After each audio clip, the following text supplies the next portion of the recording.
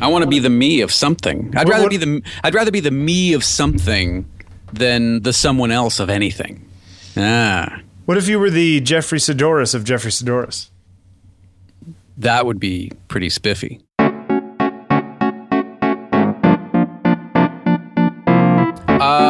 Okay, it is September 1st. Yes. September, October, November, December. You are correct, sir. We are in the fourth quarter. I feel like I'm in the fourth third quarter. Actually, you're in the fourth quarter. What, of life? I feel like I'm in the fourth quarter of my life. That's depressing.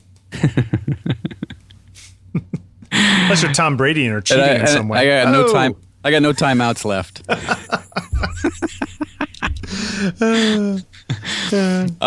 It's Tuesday, September 1st, kids. Unless you are... What are you I was going to say, if you're in Australia, what are they, 14 ahead? So yeah, I think if you are at the international date line, you might be... you're already in tomorrow by 9 a.m., right? So for some rare thing of people, it is... Australia, it would be Wednesday now. Are they 24 ahead? Well, they're enough ahead that they're more than 14 hours ahead, which is what it would be. I think there's, what are they, 16? Somebody I know is in Australia. Are we really doing math right now? On the air. This is great radio. That's right. So it's either Tuesday or maybe it's the 2nd. So either way, happy September. Indeed. Glad that you're here. Thank you for being here. It's on Taking Pictures. It's the photography podcast you love to love. There you go. Right? Yeah, no, I like that. That's good. It's my favorite photography podcast. Do you listen to any others? No. Yeah. I didn't know there are any others. Actually, that's not true. I do listen to Abarian X. Ah, yes, of course. I don't listen to Abarian X regularly.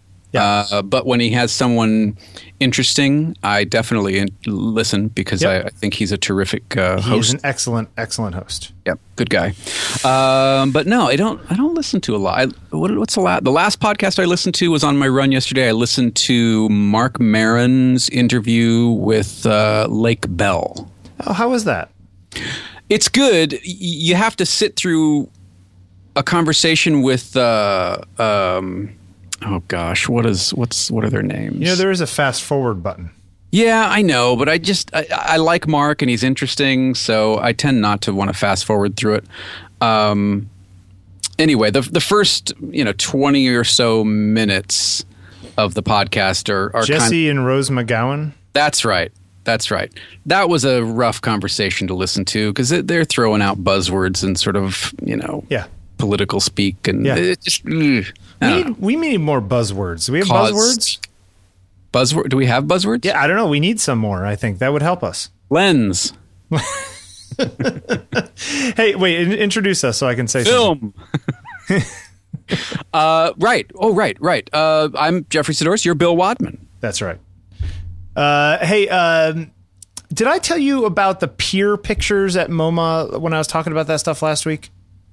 When I was talking about Ilse Bing or Greta Stern. Greta Stern? No, apparently you forgot. Oh, so bad. Anyway, so I don't know. I forget the specifics of who did this, but there was some pier off of Manhattan that some guy owned, and he brought all these photographer artists onto the pier to make work on the pier however they wanted. Some people ended up making sort of narrative things. Some people brought people onto the pier. Some people, it was like a thing back in the day, right?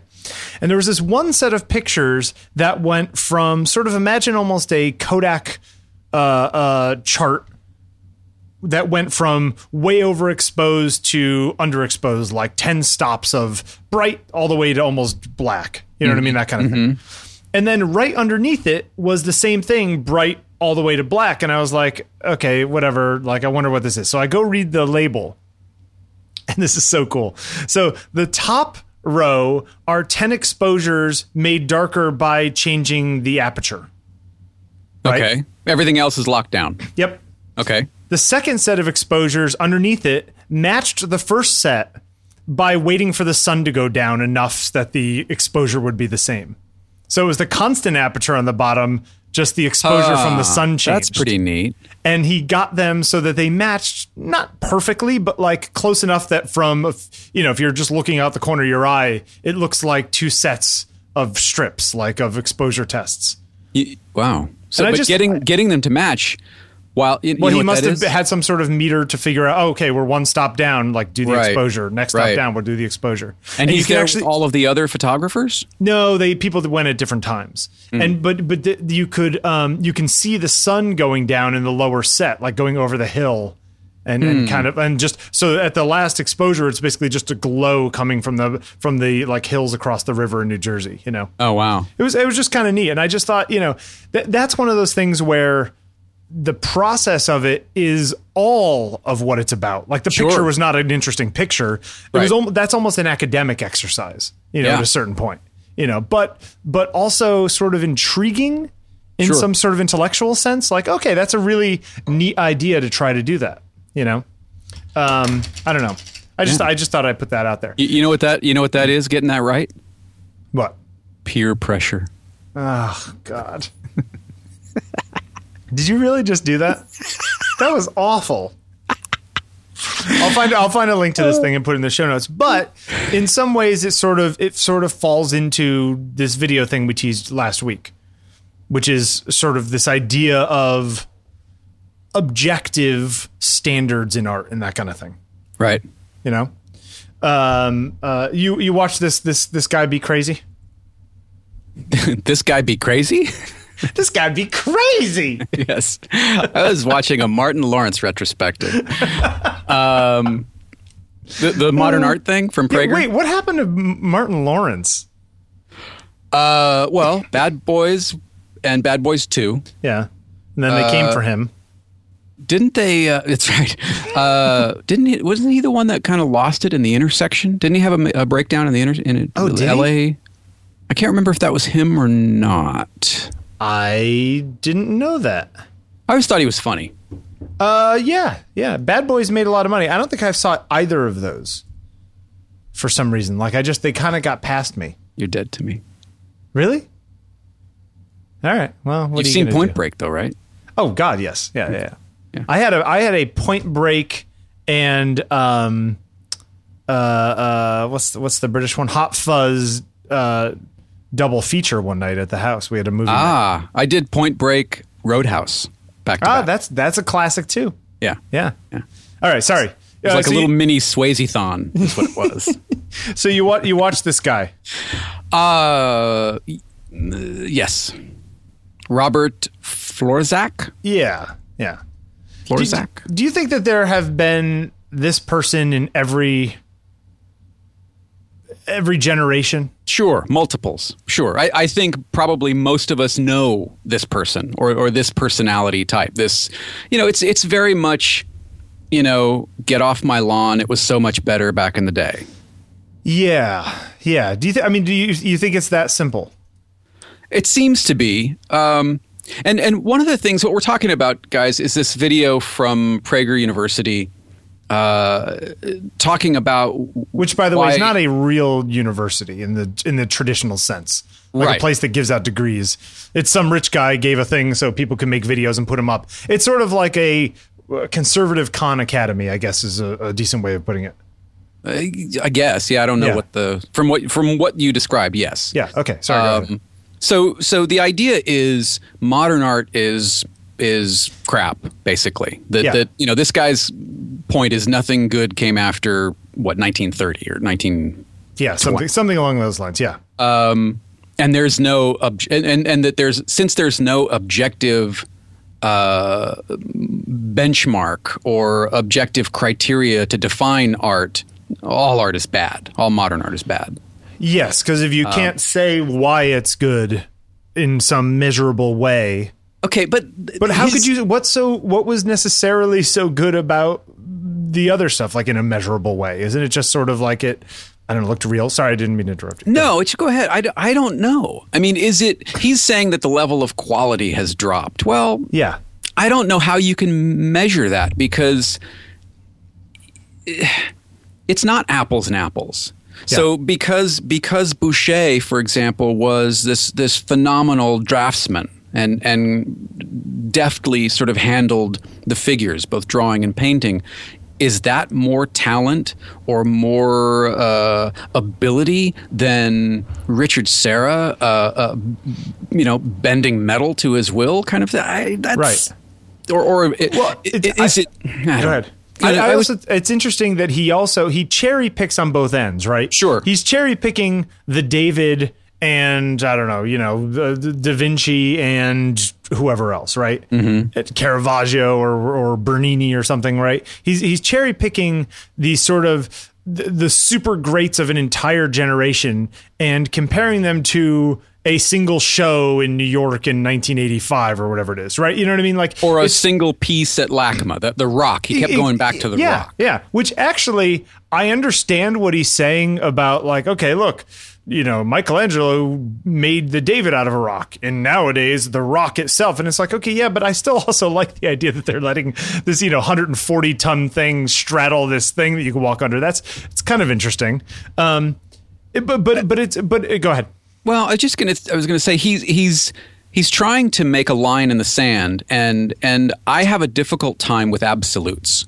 Yes, there are examples of modern art that you can find hanging in museums and galleries all over the world that, in my opinion, maybe even in your opinion, maybe in someone else's opinion, is complete crap. Yes. But someone out there found relevance, found maybe beauty, maybe some sort of metaphorical meaning. Yep. So someone found it interesting enough to put it in the gallery, and who am I to tell that person that they're wrong?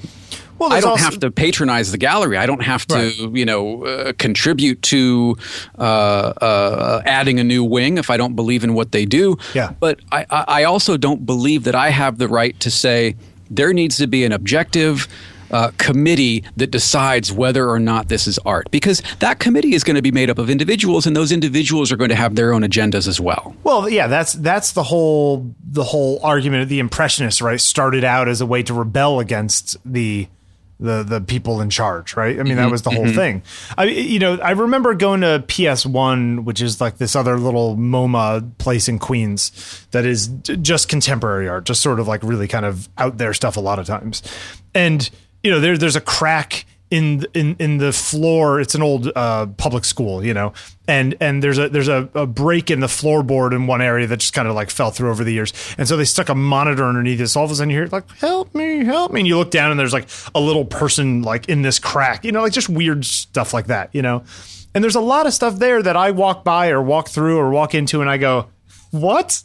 How, what? But I've also been there, and that's where I found Vic Muniz for the first time. Right. Who literally blew me away. Sure. Or the classic thing that I've told before, the story of the pile of junk in the middle of the room. And I was like, really? A pile of junk? But then you realize that there's a spotlight on one end of the room. Yes. And the thing on the wall is a perfect silhouette of these two people back to back drinking right. wine glasses. Right. And you're like, what? I would never have thought of that. And you know what? Right. Michelangelo would have never thought of that, right? Society moves on. You're talking about painting before photography. Well, at the point at which photography is a technical thing, why do we need perfect paintings anymore? Mm-hmm. Painters need to do something different because we got this, that society changes over time and you don't know where it's going to go. And to your point about the contemporary gallery or what have you, not everything that came out in 1830 and was put in galleries was amazing either. How much all the stuff that we've forgotten over the years. Sure. But you got to put this stuff out there and let society live with it a little bit to see if it means something. Well, that's just it. This guy's point slightly is a fairly Darwinian, I guess. It's this sort of revisionist perspective that nothing good and memorable will come out of contemporary art. And I mean, I don't understand work like what was the thing that Duchamp did? The fountain, the urinal one. Yeah, I don't get that. I don't get Serrano's Piss Christ. I don't get it. Yeah. So, okay, I don't look at it. I don't think about it much. I don't, let it into my psyche in the same way that there's going to be music or television shows or films or books. So should we only allow Catcher in the Rye and Moby Dick? No, that's silly. Yeah. Should we only allow, 2001 and The Godfather? No, that's silly. Yeah, no, absolutely. I guess that begs the question then, just a slight tangent. Mm-hmm. How are we at a point now, or have we been at a point in the last 80 years where the forefront of art, the sort of cutting edge of artists, doesn't mean anything to the general public? And maybe it did before. You know what I mean? Like, you hear stories of when, say, the Impressionists, put their stuff on, it made a huge splash in Paris. And of course, at the time in the 1880s or whatever it is, maybe a huge splash in Paris was just the rich people that wrote the newspapers or whatever. Mm-hmm. But do you think that there was more of an understanding that, like, oh, that show is going on right now and it's a big thing, it's something new and different, in a way that the average person nowadays is just like, art? What? Did more people go look at this stuff years past than do now, because it's sort of gotten to the point where it's outside of what they can communicate with, what they can understand right off the bat? That's an interesting question. That's a good question. Has art gone around the bend so that it's irrelevant to normal people now? I think which is a better version of what he's asking. I think art conceptually is still very relevant. I see a lot of work, and I've been going even since I've gotten to DC. I've been going to museums and looking at things, and it seems like, in some ways, the later you go on the timeline, the further down the artistic timeline you go, the more the art has to be explained, or there has to be some sort of placard or paragraph telling you what it is that's going on and why this is significant and why it's important. And whereas maybe, with the Impressionists and even before, even like the Bouchers and the Fragonards and the Watteaus, where you could look at the craftsmanship and the artistry, for lack of a better word, of these 8, 10, 12-foot canvases, and it's just apparent. It's apparent that readily apparent that this person had skill and vision and talent, or whatever. The mastery was obvious. Yes. Whereas now, it's almost like the mastery has to be explained in some ways. Yeah. And I don't think that's across the board, but I certainly see that in modern art, where I'm looking at some of these pieces, and I'm not the sharpest tool in the shed, but I'm also not the dumbest tool in the shed. Right. And I find myself struggling to figure out not only why it's relevant, but locking on to something that's good about it.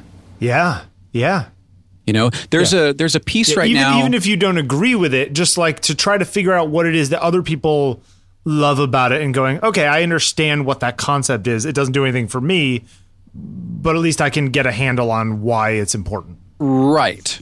There's a piece in the. It's in the. What's the other one on the?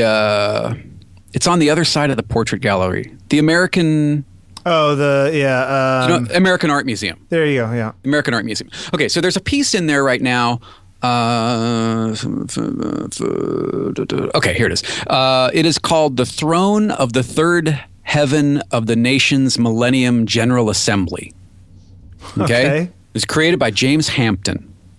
And the description is, it's gold and silver aluminum foil, craft paper, and plastic over wood furniture, paperboard, and glass. 180 pieces in overall configuration. And it took him 15 years to create this. Whew. So, I'm looking at this thing, and all I can think of was, the determination, the vision that he had to have maintained to work and refine and keep working and refining this thing for 15 years. Yes, it's humble materials. It's wood. It's aluminum foil. I mean, you could argue that paintings are humble materials too, but something like this, while it may not resonate with me aesthetically, there's a process at work behind the scenes in creating it that I can lock onto and respect. Much like the guy with the cardboard Bernini. Absolutely. Absolutely. Yeah. Like in some ways, the amount of time invested just to do this is in itself an impressive feat. Yes. This is an artifact to the time this person put in here. Like, right. Yeah. Right. So, some of the things, again, not to pick on Duchamp, but to go back to, okay, here's I've seen this thing. Right. Okay. Yeah, and it's massive, Bill. Yeah. It's massive. Yeah. Looking at the urinal and you just write, what did he write? Something, mutt. Yeah. Yeah. Okay. I don't get that. Found art, baby. Found art. Okay, I'm fine. Just kidding. I don't. But I don't get it. Yeah, no, I agree. And because I'm so sort of process driven, I tend to identify with things that have a deeper level of in my mind, and maybe he searched for months to find the perfect urinal. I don't know. Yeah. I don't know. But the end result of it is you found a urinal, you signed something on it, and you called it art. And I don't understand that. I've tried to understand it. I've tried to read, essays about it and criticisms, and I still don't understand why that's. Well, I mean, like you and I can sit there and go, okay, well, is it art? Okay, we could have a conversation about it for 5 minutes, but it's like. But it's still just a urinal with a name on it. Right. It's my same thing with a lot of the Warhol stuff. I was just like, all right, so you took a picture of Elvis and you screen printed it onto a thing multiple times. Yes. Why is that good? Like, I don't know. And you could say, oh, well, it's because he had this team of people in the factory and this, that, and the other thing and taking pop culture and turning it into art. It's like, okay, all of those are interesting concepts, but the thing that you're using as the example of that is not interesting to me. Right. Although the soup cans are. For some strange reason. I don't know why. I like the soup cans, so who knows, Yeah, but even in that sort of same kind of school and time period, the Lichtenstein stuff strikes me as more impressive than what Warhol was doing. Yeah. And again, this is maybe just your own biases for whatever reason. Yeah, sure. for whatever reason. Yeah. To me, Warhol was the from what I know of his life and work, was the least interesting of that kind of group where, it was Lichtenstein and Jasper Johns and even Rauschenberg was in there. I would put him in there too. So it's fascinating that these people at the Prager University are sort of advocating for an objective body to define what is and isn't art, because that seems to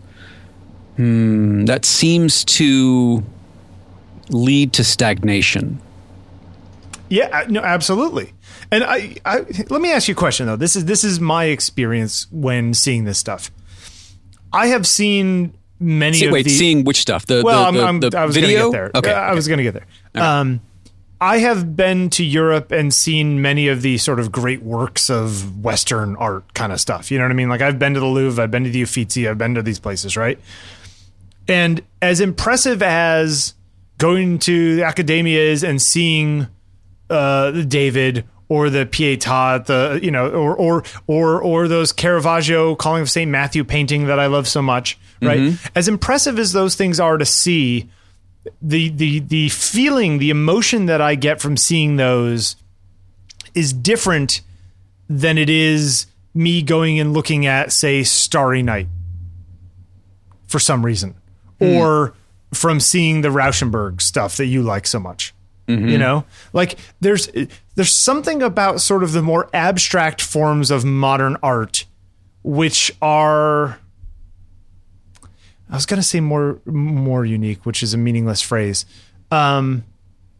it feels like they are work isolated from the reality in which they were made in some way. Even if they are fed by the circumstances of the day, they seem more abstracted from society than the things that were made back in the day, which were there to glorify society in many ways. You see what I'm saying? So is it the intent behind them that changed? I don't know, but I know that when if to use that guy's example, if I was at LACMA looking at that rock or standing underneath that rock, that feels different than standing in academia looking at David to me. Like it's almost like it's almost like they're we're talking about apples and oranges, literally, like you said at the beginning. Mm-hmm. I feel like maybe there is a break in art sometime around the turn of the last century where abstraction of reality took hold in a way that it hadn't before. It was flirted with in the 19th century, but sort of took hold to where it wasn't about recreating reality. It was about our perception of reality. And maybe that's sort of what it is that bothers him. Maybe. I just don't like the idea that art ends with Rembrandt. No, of course not. Right. And that seems to be what he's advocating. Well, yes. And he uses the example of, I asked my students to comment on this Pollock painting, and after they wrote for 10 minutes about the blah, blah, blah, blah, blah, I pointed out that it was just the front of my smock that I use when I'm painting. Right, it wasn't a Pollock at all, that whole thing. And it's like, here's the thing, though. If you showed that, you're showing that to freshmen who don't know any better, sure. You show that to somebody who knows something about 20th century art, and they'd be like, that's not a Pollock.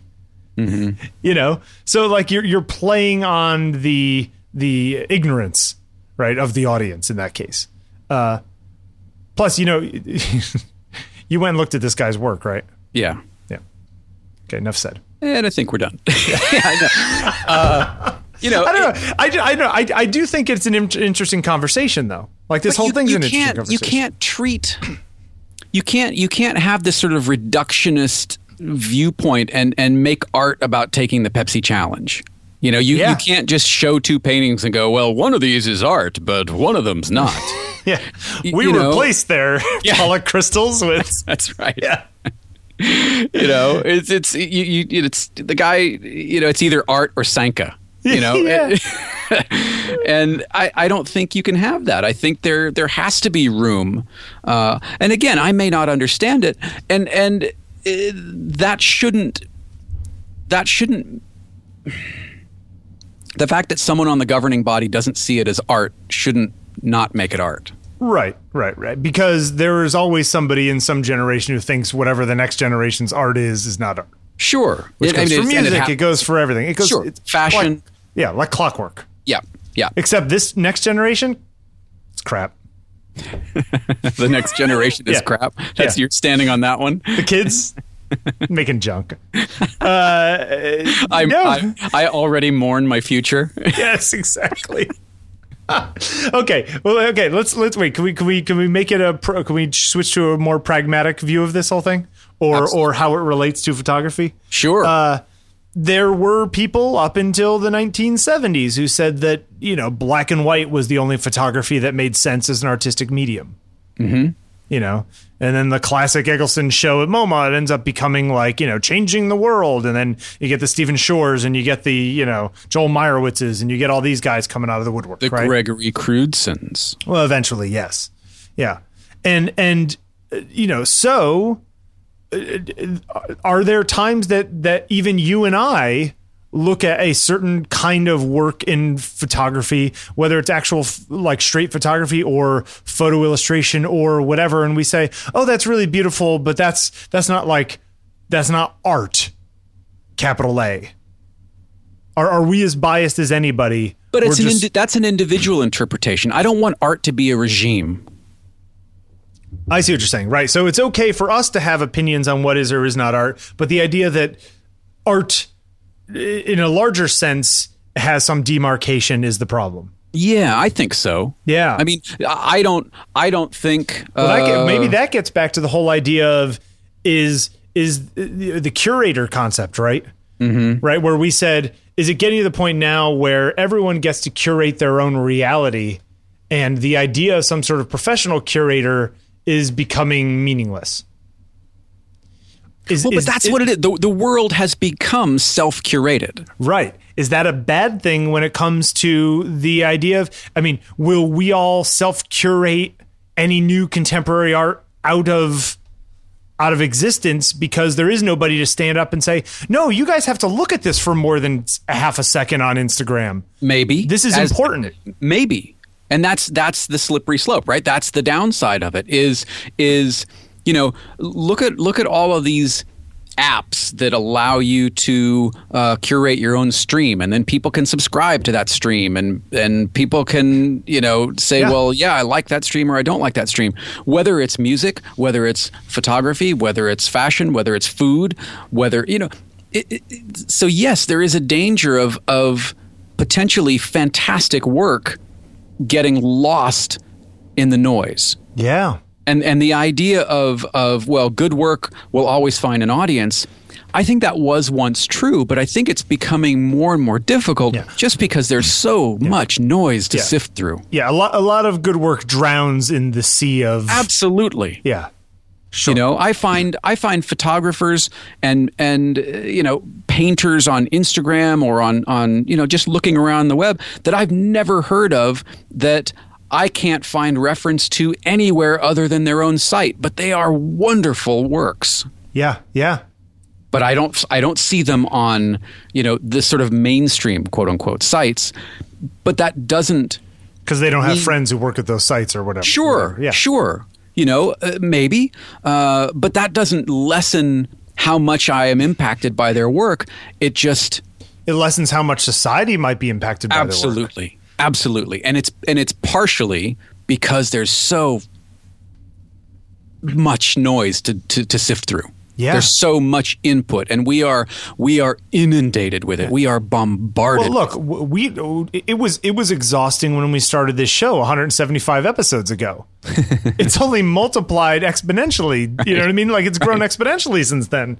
Well, it is it's true. It's got to the point where it's almost comical how much content is thrown on the pile that you're supposed to be shoveling.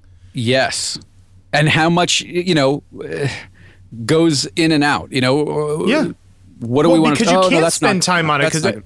And each moment you spend on extra stuff you spend on one thing, you may be missing something that's even better. And is maybe you know how, like, when you're younger and you're in a relationship and it's like it's not quite right and you're like, oh, maybe there's a better girl out there for me, or like those sort of crazy thoughts you have when you're young. Mm-hmm. Like, I feel like that's the whole world with every single thing that is input.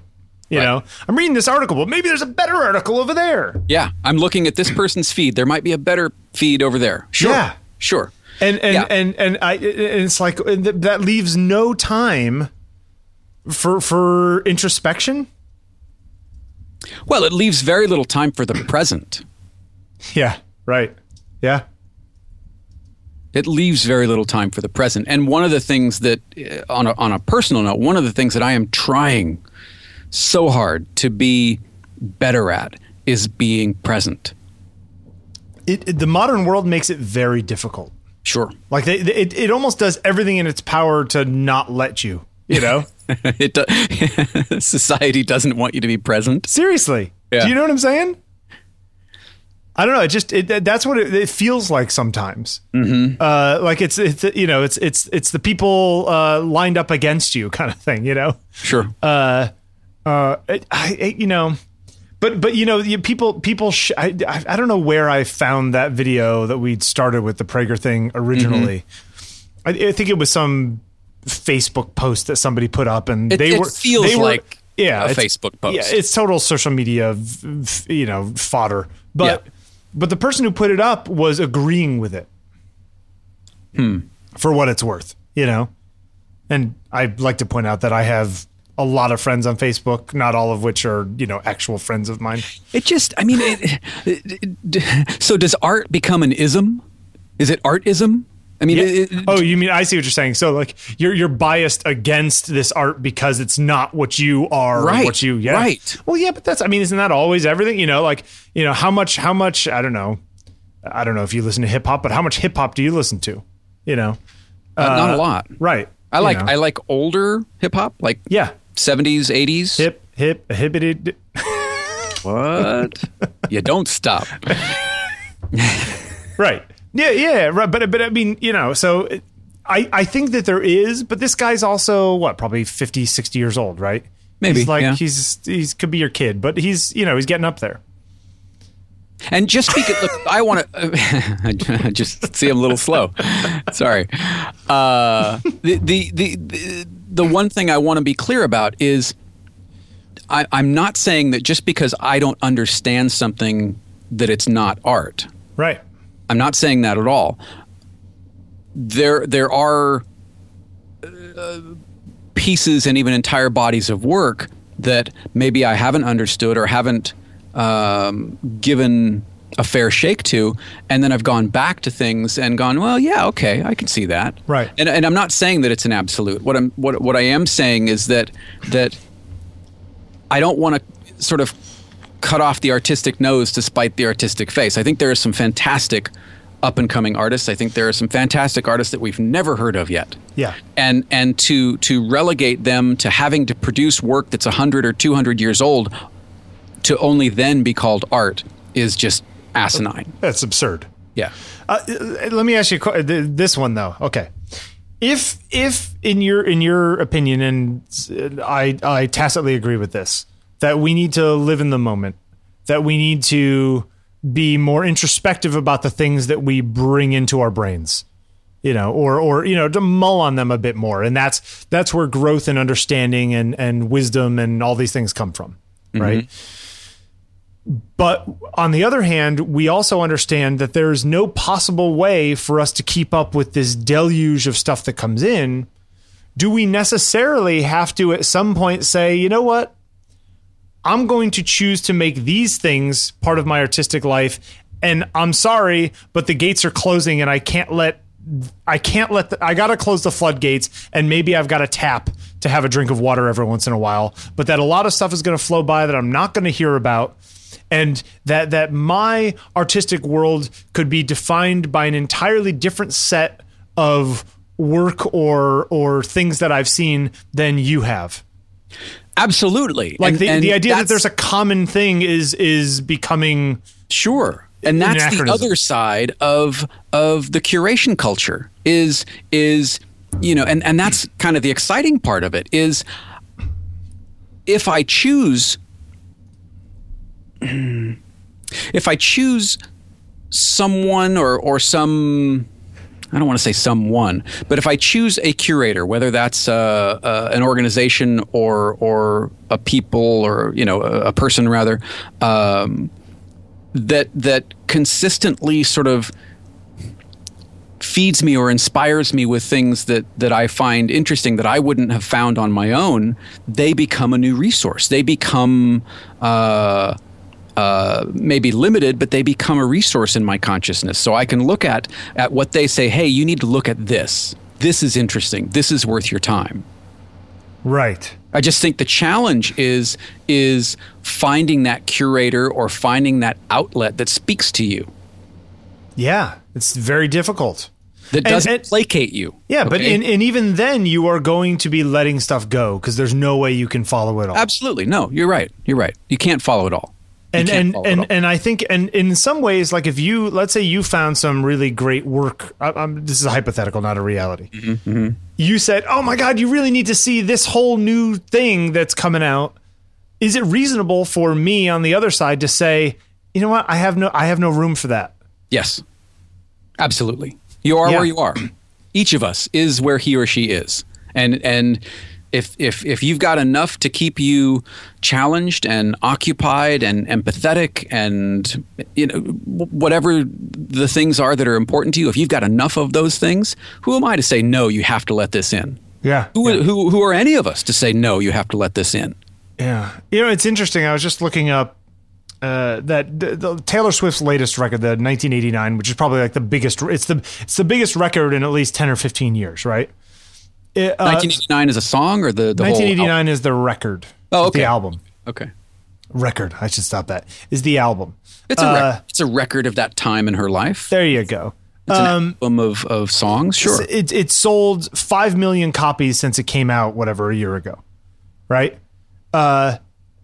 Thriller sold like 45 million copies, right? Yeah. Like when you had to go to the record store to get it, right? And that's why I had why there was a Michael Jackson room off the back of the house that I grew up in, right?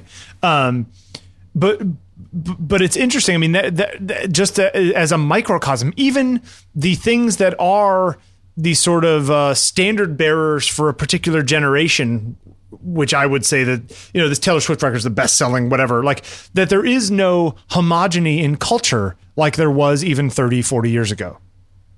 Like that's like the idea that 40 million people would have the same album in their home just doesn't exist, And I wonder how that is going to change for better or for worse, but whatever, I'm not going to give it a value judgment, is going to change the things that people make over the next 30 years, right. Without a common foundation to be working on. And I'm not saying this in a reactionary way that like, we need to teach the kids all the foundational stuff so they understand where our society came. Like, I'm not saying that.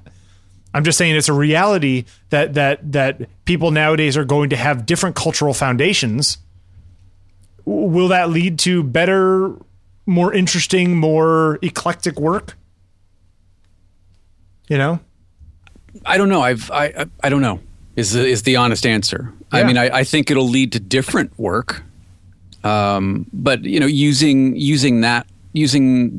Thriller as an example is interesting again, because the idea of a platinum record now, I mean, okay, it's still a lot of records, but it's so much easier to get music now.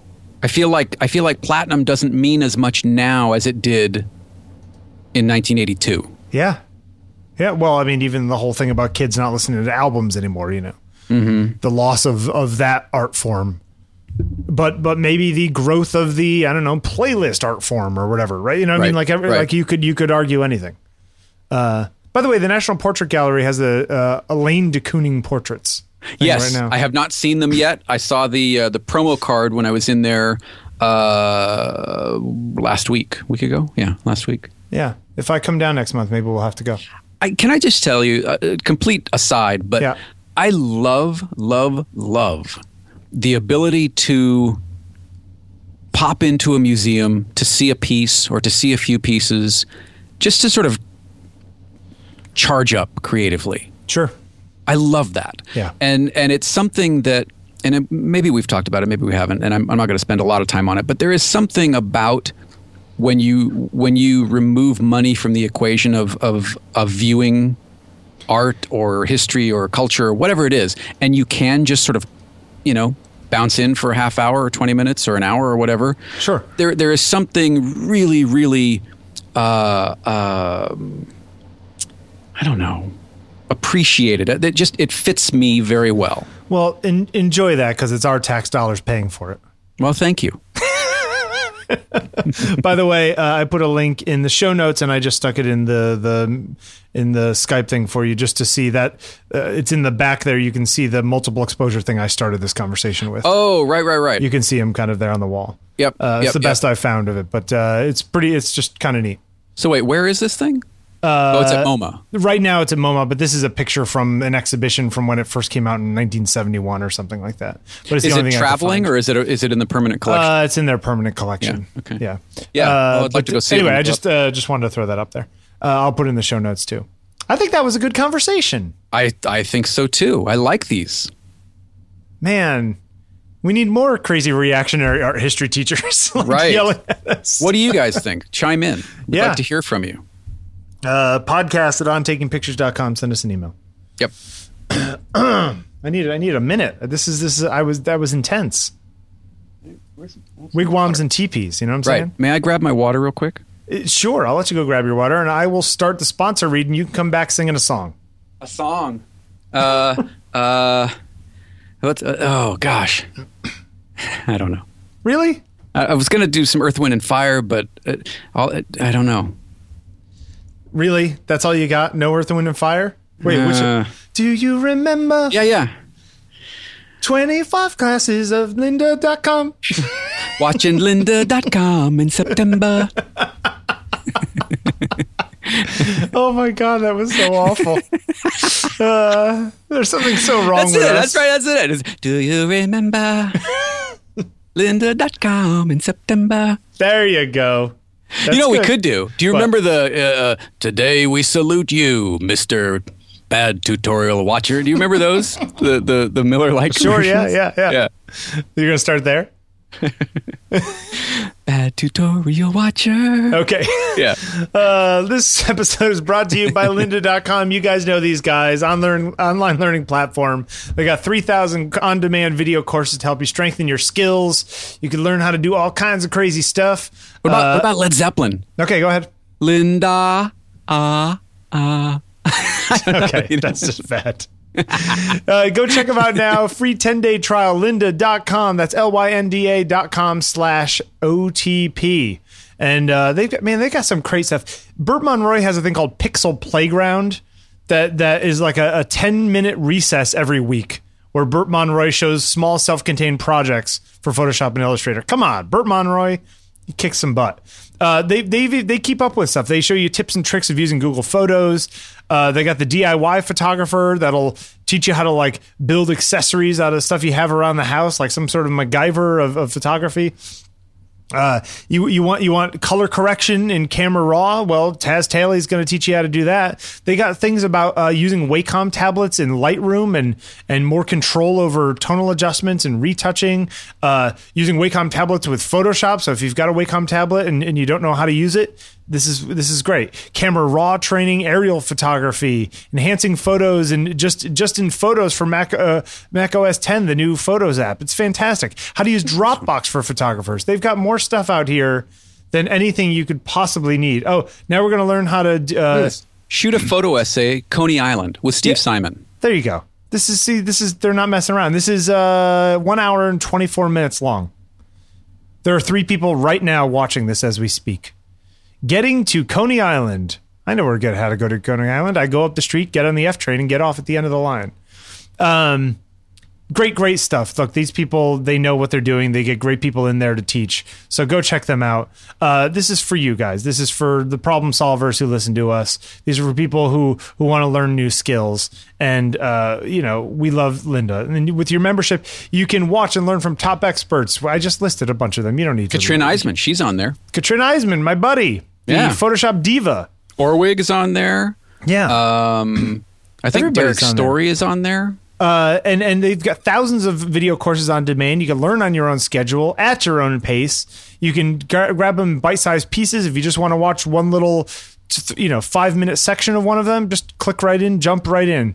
Because if you already know how to get to Coney Island, you don't need to watch that part of the episode. Browse each course transcript to follow along if you're the kind of person who learns by reading. And you can always search for an answer, skip straight to that point in the video. You can take notes as you go and refer to them later. You can download tutorials and put them on your phone or your iPad or whatnot. And you can create and save playlists of courses that you want to watch and send them to your friends and say, these are all the things I learned in my 10-day trial on lynda.com. What are you going to learn? So go check out lynda.com. Check out your membership, give you unlimited access to training on hundreds of topics, all for one flat rate. Whether you're looking to become an industry expert, you're passionate about photography, or you just want to learn how to get to Coney Island, I want you to visit lynda.com/OTP to sign up for your free 10-day trial. Anything else you want to add? No. Do you remember watching lynda.com in September? So good. 151 people right now watching Julianne Cost. Yes. She's the Lightroom diva. She's doing a Photoshop course. I dig her. She seems like a really nice person. I had a Photoshop question that no one had an answer for, and I actually emailed her, and she actually emailed me back. Yeah, she seems really sweet. Telling me there was no answer to my question. So, hi, Julianne. There you go. She listens. Good. Lynda.com. Maybe. Thank you very David much. Hobby listens. Maybe David Hobby does. He's in D.C. Isn't he in Baltimore, David Hobby? David, are good you in question. Baltimore? We'll find out. David, let's go have lunch. You want to have lunch with David Hobby? Yep. Good. We could go to Ben's Chili Bowl or something. Ben's Chili Bowl. Still never been there. The favorite of Bill Cosby. Interestingly enough. They are apparently they are taking his mural down I wouldn't be surprised. off the side of the building. But they do make good half smokes, I think is the Right. term that you're supposed to use. I can't keep track of this stuff. Half smokes. I haven't been there. Great food here. That's where I used to get on the subway. Oh, at Ben's? Well, right across from Ben's Chili Bowl is the 15th Street, or U Street corridor, Green Line. Yeah, good stuff. Where do you want to go from here? Pigeon photography. That's where you want to go. Why did you even put this in here? Because I'm obsessed with World War I right now, as I do every few years. I deep dive back into World War I. Is that you being a pigeon? You know, I could put the mic right outside my window right now, and I will get that sound. But then you'd get pigeon poop on your mic. I'll tell you, if I turn off my air conditioner, they hide out under the air conditioner. Right. And it's so annoying. So I go and I bang the air conditioner, and they go. Pop, pop, pop, pop. I love the outfit in this. So this is a real thing. But Yeah, I love the little vest. The little, it's, pigeon photo couture is Yeah. what it is. Well, so basically what it is that during before World War I and during World War I, and all the way back, see, the first aerial photographers were taken by who? Nadar. Which is amazing to me that he would be the first guy to take aerial photographs because he seemed like more of a studio kind of guy. Yeah, but he was also a balloonist. That's true, but that was it. That was back in 1858, and then as the late 19th century went on, Alfred Nobel stuck a camera on a rocket and did rocket photography at the turn of the century. So this is it's not like these things hadn't been done before. Kite photography, all the rest of it. Why did he change his name? He had such a great real name. Is Gaspar Felix Tornachon. Yeah, Nadar. Gaspard. Hello, Gaspard. How are you today? I am good. Apparently they wanted to make it easier and sort of incognito take pictures of, say, cities with troops in them to see where, new people were doing. Right. So they built these little suits. Surveillance. And they stuck cameras on pigeons that had cameras that just went off with a timer. So the pigeons would go up above the city and it would be snap, snap, snap. And so there are these pictures on Wikipedia of pigeons with cameras on their chests. Right. Which I just think is just incredibly absurd, including examples of the photographs that they took, which are actually pretty cool. Did you see the ones in the middle of this Wikipedia article with the actual, you see the feathers right in the on edge either of side? It? Yeah, that's yeah. awesome. I don't know. I just thought this was interesting, and if you didn't know about it, an interesting read. So I put it in the show notes. So pigeon photography. Pretty cool. And they used portable dark rooms and mobile dovecotes, which I guess are what you keep pigeons in. So that during the First World War, they would bring them to the battlefield and let them fly over and see what they could get. Yes, a dovecote is a structure, according to Wikipedia, intended to house pigeons or doves. There you go. Yeah. See, they even did it in the Second World War. Apparently, there were war pigeons.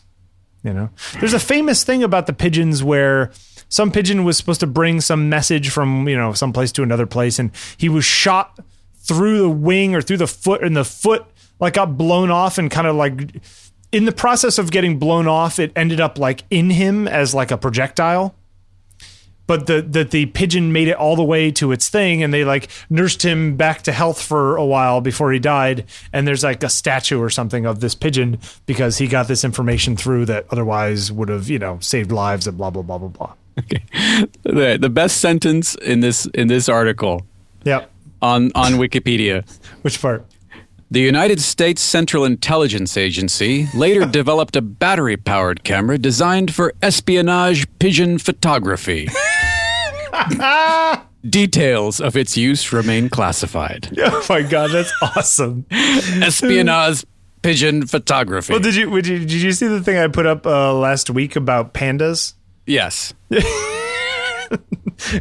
The giant panda has the body shape typical of bears. Oh my gosh. Espionage pigeon photography. That is pretty awesome. That's good. Your voice works well for that. Yeah. Anyway, pigeon photography. Go check it out. Could you? Gosh, what? CIA, just crazy. Yeah. Camcorder app. What do you think of this thing? I think it would be better. It's interesting. It kind of mimics the tracking and head distortion that you got in cameras in the 80s. It would be cooler if you could import existing videos, but at the moment, it only works on photos that are on videos that are shot within the app. I grabbed it and tried it.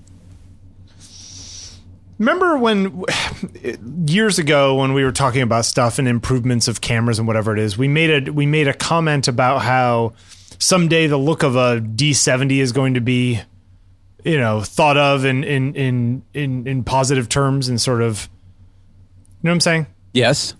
Is that what this is? Like what that like the crappy quality, which was the best we could do at the time, suddenly becomes a feature and not a negative thing? I think this is a very niche kind of thing. Now, what it doesn't do, to my knowledge... How good is the quality of... I mean, when I say the quality, I know it looks terrible, but it's supposed to look terrible. Does it look terrible like... I mean, you and I lived through this age. Does it look like it's supposed to look, or is it... It looks like it kind of flattens out. Or does it look like fake scratches on stuff? No, I think it looks pretty good. What it doesn't do is kind of garble the audio. Oh, okay. So the audio is clean. Where you get the little... that little bit of distortion. Yeah. But it's cute, I mean, what was it, like $3 or something? That's a funny feature, though. I mean, this whole thing is just kind of silly. $4, it says. Yeah. It's called VHS camcorder. I could imagine people making little videos. Man, I used to have friends who used to make movies all the time, had VHS cameras and would make movies for themselves and their friends, like multiple hour-long things that they edited together, whether they were narrative or just stupid things about their band or, whatever it was, right? Mm-hmm. That's when it was expensive and hard. Could you imagine what the kids are doing nowadays? Like, really? Oh no! You go on to YouTube and insane. Look at like DIY or homemade music videos, or I mean, it's fantastic. I mean, they're using sliders and dollies and very sort of cinematic effects and color grading and look, if you want to put the time into it, it's not about the money anymore. It's just about the time and finessing the final product. Yeah, and some weird level of effort, I guess. I don't know. Yeah. Now, rumor has it that the iPhones that are going to be announced next week are going to shoot 4K. Which is really necessary in a phone. I'm just saying it's amazing as a technical feat. Well, it's certainly not the first camera that shoots 4K. The OnePlus One did 4K last year. Right. And apparently looked really good, for what it was. The idea I don't want 4K to do 4K.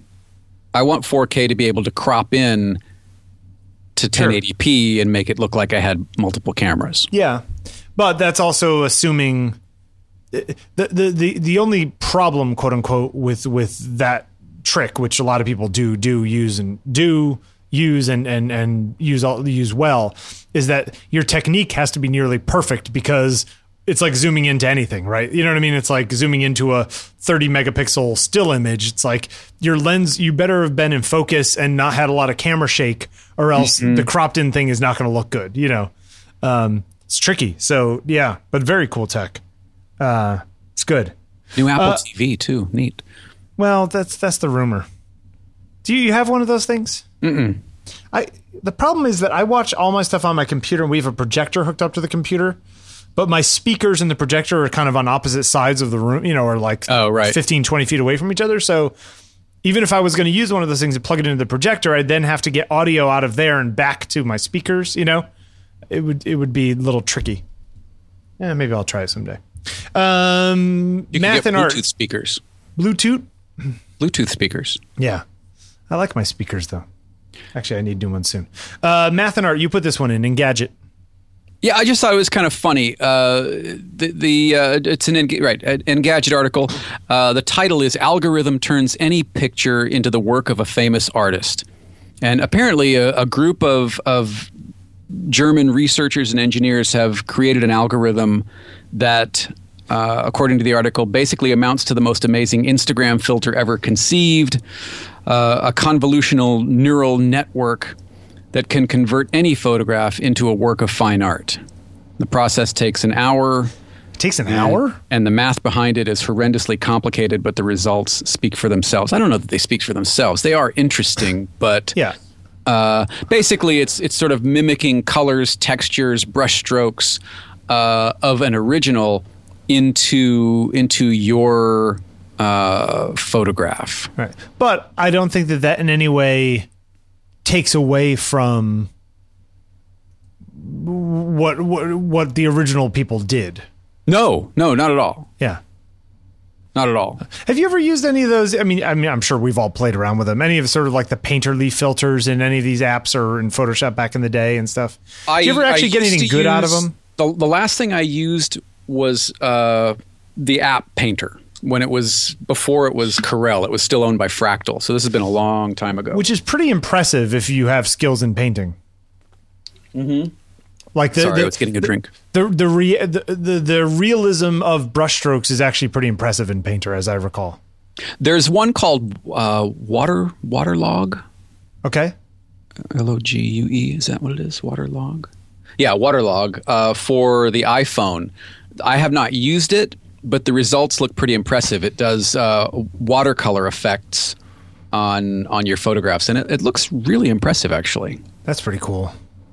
Waterlog, huh? Waterlog. All right, I'll check it out. It's $3. Andy Ihnatko is all about one of those kinds of things for a while. I just, it is. It's a neat trick, but at the point at which everyone can do it, then is it really a neat trick anymore? You know what I mean? It's sort of everyone can take a photograph. Yeah. But everyone can't take the same photograph. Where if somebody can I could take a picture of that sunset and stick it in this thing. You didn't actually make that painting. You just told the computer to make the painting. You know, sure. Which is a little bit different, I think. I don't know.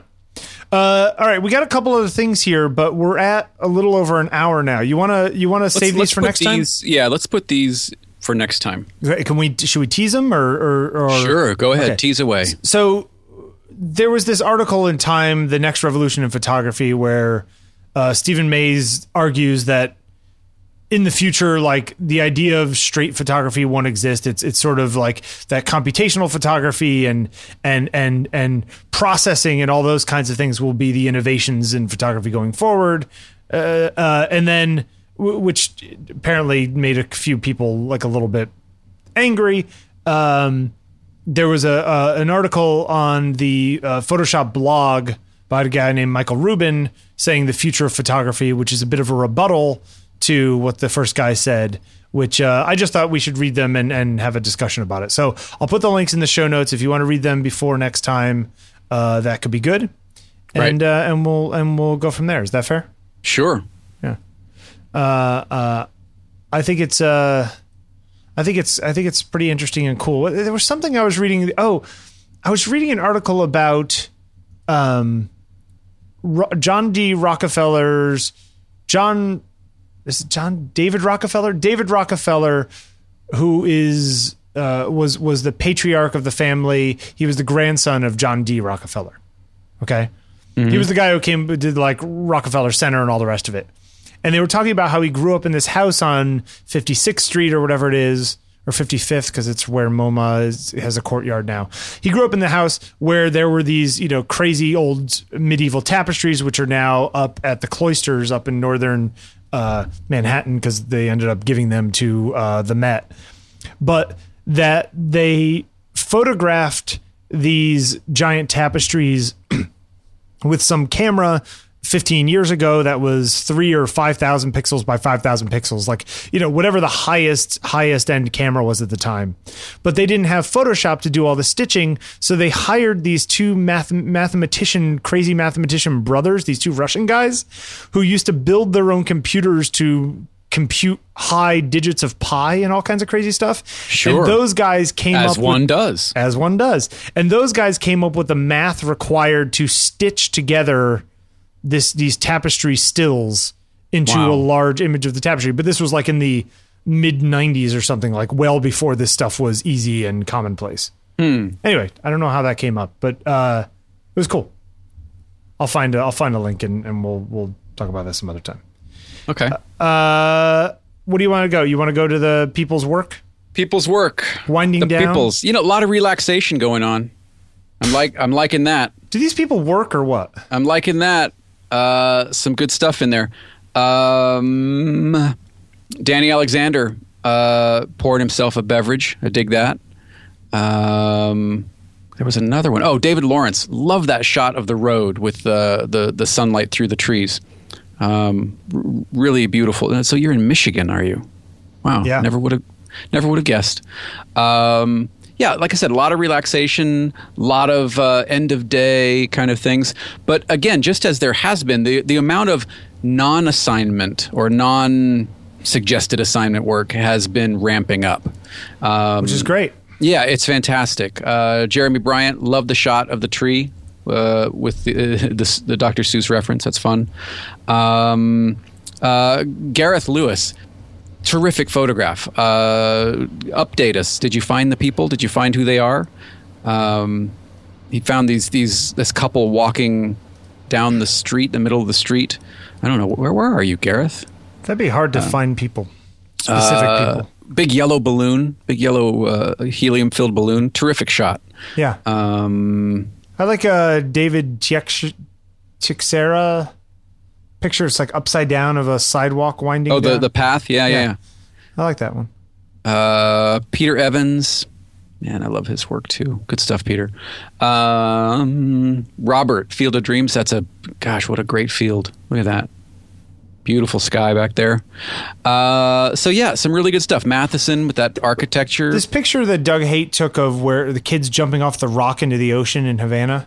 Yes. Would you do that? Would you jump that worries me. I don't know how deep that water is, but that kid coming down on his head is terrifying to me. I've never done like a cliff type thing. I don't know. I would try it maybe. Sure. You jump off a cliff like that? Sure. And Alex Bourgeois is in Antelope Canyon. Have you been to Antelope Canyon? No. Is that Utah? Where is that? It's in Arizona, northern Arizona. Oh, is that the one by Page, Arizona? Yes, where the famous picture was taken. Yes. I'm surprised you never went out there. That's not that far from where your father used to live. Ryan, good stuff. Oh, another one by Gareth. Did you see this one in Times Square? Is that not Times Square? Union Station? No, I haven't seen that. When Time Stood Still. Oh, yes. I think it's probably Grand Central. I think it was. Gorgeous shot. Yeah. So, good stuff. Dennis McGuire, Wexford, Ireland at sunset. What a beautiful place.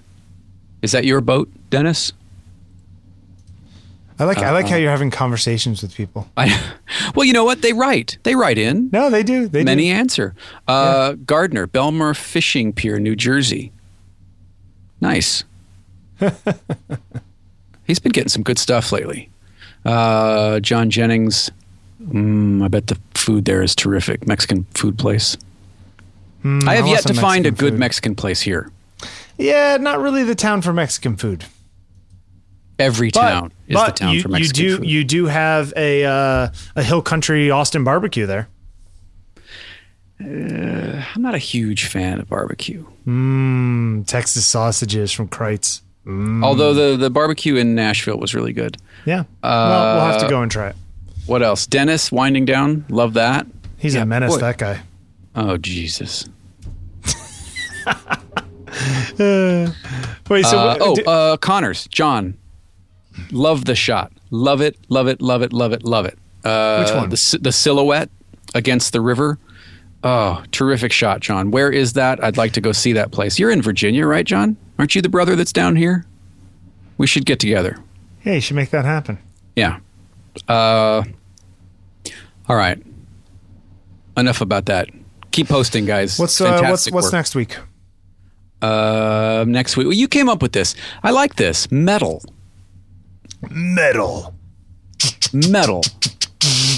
So, channel your inner hair band member.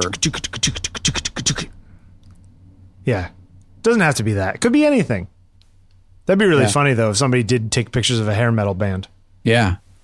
metal. Were you a metal fan? You were a Rush fan. You weren't a metal fan. I like metal. I saw several metal bands. I've seen Iron Maiden. I've seen Metallica. I've seen Queensryche. Did I tell you about the time that I met the guy from Iron Maiden? Bruce Dickinson? No. One of the guitarists or something? I was on a flight. My assistant and I were flying back from Oswego, Syracuse, maybe? And we're on this plane, this like little plane, and there's like this guy like in shorts with like big metal hair, like just kind of, but like he's like an older guy with like way too many rings and stuff on. And they were sitting like across from us, and the girl sitting next to him was just like, "Excuse me, are you so and so?" And it was like this little 2x2 plane, you know, like 2 seats on each side, like a little commuter plane. And the guy's like, yeah. Like, and she was like, "Oh, I'm a fan. Like, what are you doing up here in the middle of nowhere in New York and New York State?" And he's just like, "Oh, I was visiting my parents." He's like flying back to New York to fly to New Zealand to like start our new tour or whatever it was. Right. Like, but it was just like, but he was some older middle-aged guy, right? Like the guy, like not at all metal, you know? Right. Well, look, the lead singer, Bruce Dickinson, he's also a pilot. He flies commercially. Yeah. Like he has a job. He flies. Like and he him flies and what's their his tour name? plane.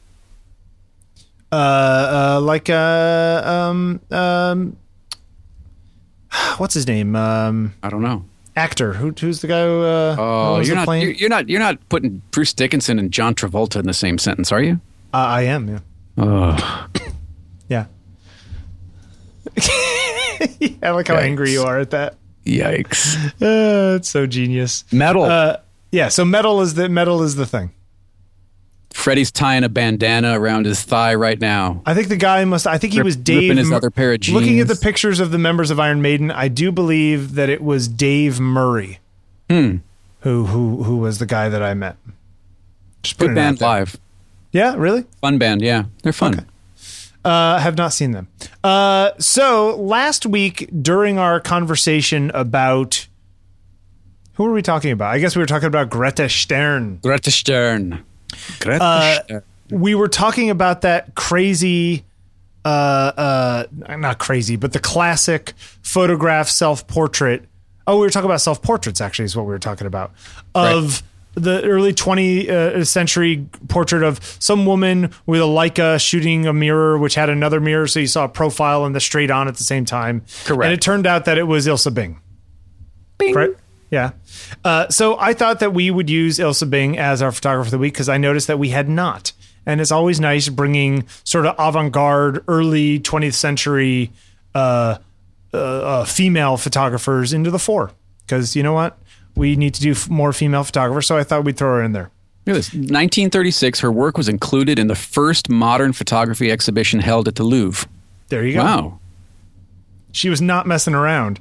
And she lived to be 98 years old. In fact, she died in March of 1998, which means she died 6 months before I came to New York. She was still alive and living in New York City. She was getting out while she could before it went downhill and you got there. I know, it's pretty smart. But what's interesting about this, besides her work, which you know, I will put some links in the show notes, is pretty uniformly interesting and excellent, especially of the stuff in Paris in the years between the wars, and even in New York before the war and after the war and whatever, is that she ended up quitting. She basically gave up photography in the late 1950s. She said that she felt the medium was no longer adequate for her, and she seemed to have tired of it. And so my question for you, Jeffrey, and maybe this is a conversation for another time, is what do you think of that? Could you see it happening to you? Not necessarily photography, but like where you're doing something for a long time and then it just doesn't speak to you anymore. Absolutely. And you move on. Yeah. Absolutely. Look at it. Cartier-Bresson happened to him, didn't it? Yeah. Yeah. And but he was pretty old at the time. I guess she was in her 50s at this time. Still, you know, I mean, you've even said that the process of photography, you know, that photographs, taking photographs is not really what it's about. It's the surrounding interaction. So absolutely, I can see that. Yeah. So I just thought it was interesting though. Like, you know, she's in her prime in many ways, you know, in New York after the war, has been one of these people who was in the landmark exhibit In 1937, big giant show at MoMA, 1839 to 1937, like basically the first century of photography. She's in that show. Not many people get to do that. Interestingly enough, though, there's also a great version of the classic self-portrait that she did later in life. Did you ever see that one? Mm-mm. If you search for her, here it is. I think this is the one. View image. And I'm going to put this in Skype. So later in life, she recreated it. And I think it's the same camera, but with like a different... oh, that's cute. It didn't have the viewfinder on it. But little cable cute? release, yeah. Yeah, I just thought that was really endearing. And I'll put that in the show notes as well, which is kind of cool. But I don't know, I find that fascinating. It's also interesting when you look at the work that people did in a particular time period, right? You're talking about somebody who's photographing in the 20s and 30s and 40s.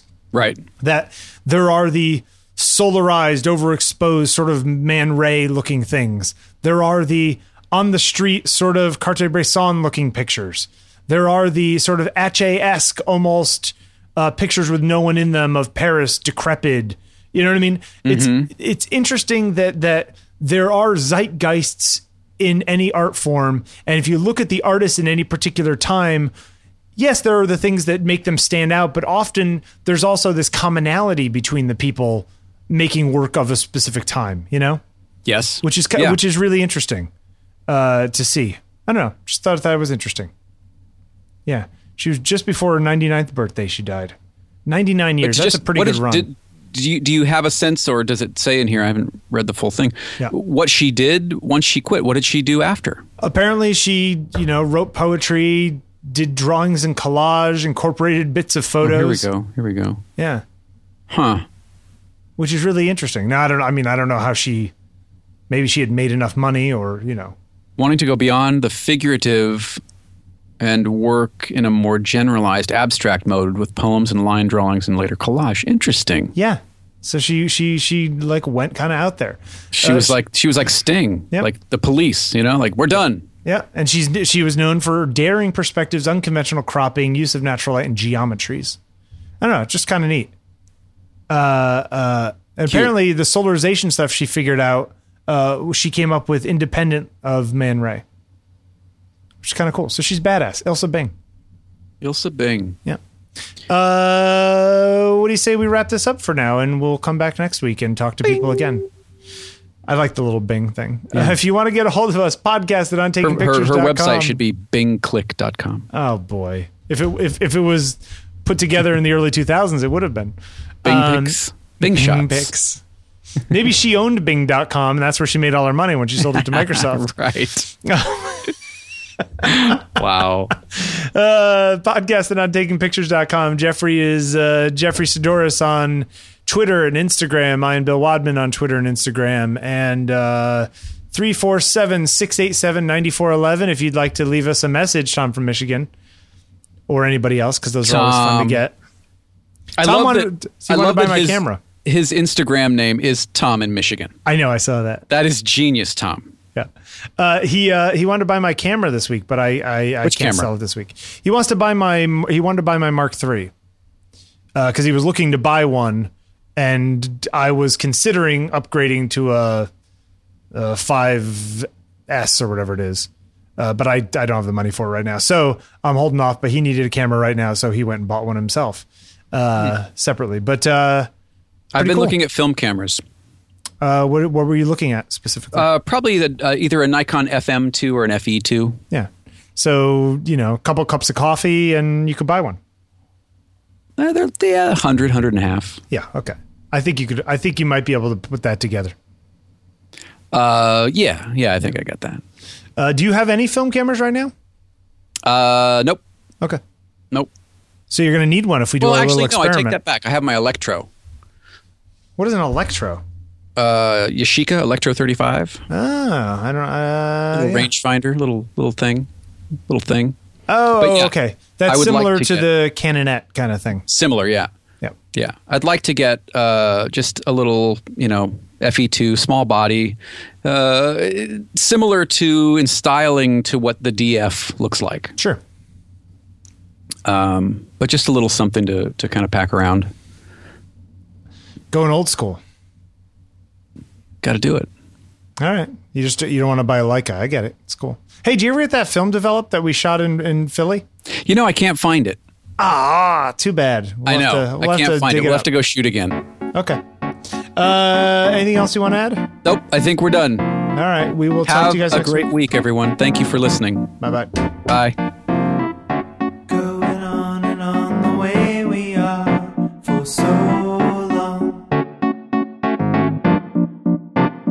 To any fool, it's plain to see something's wrong. As this way, say what you wanna say, though I know your words will lay me out,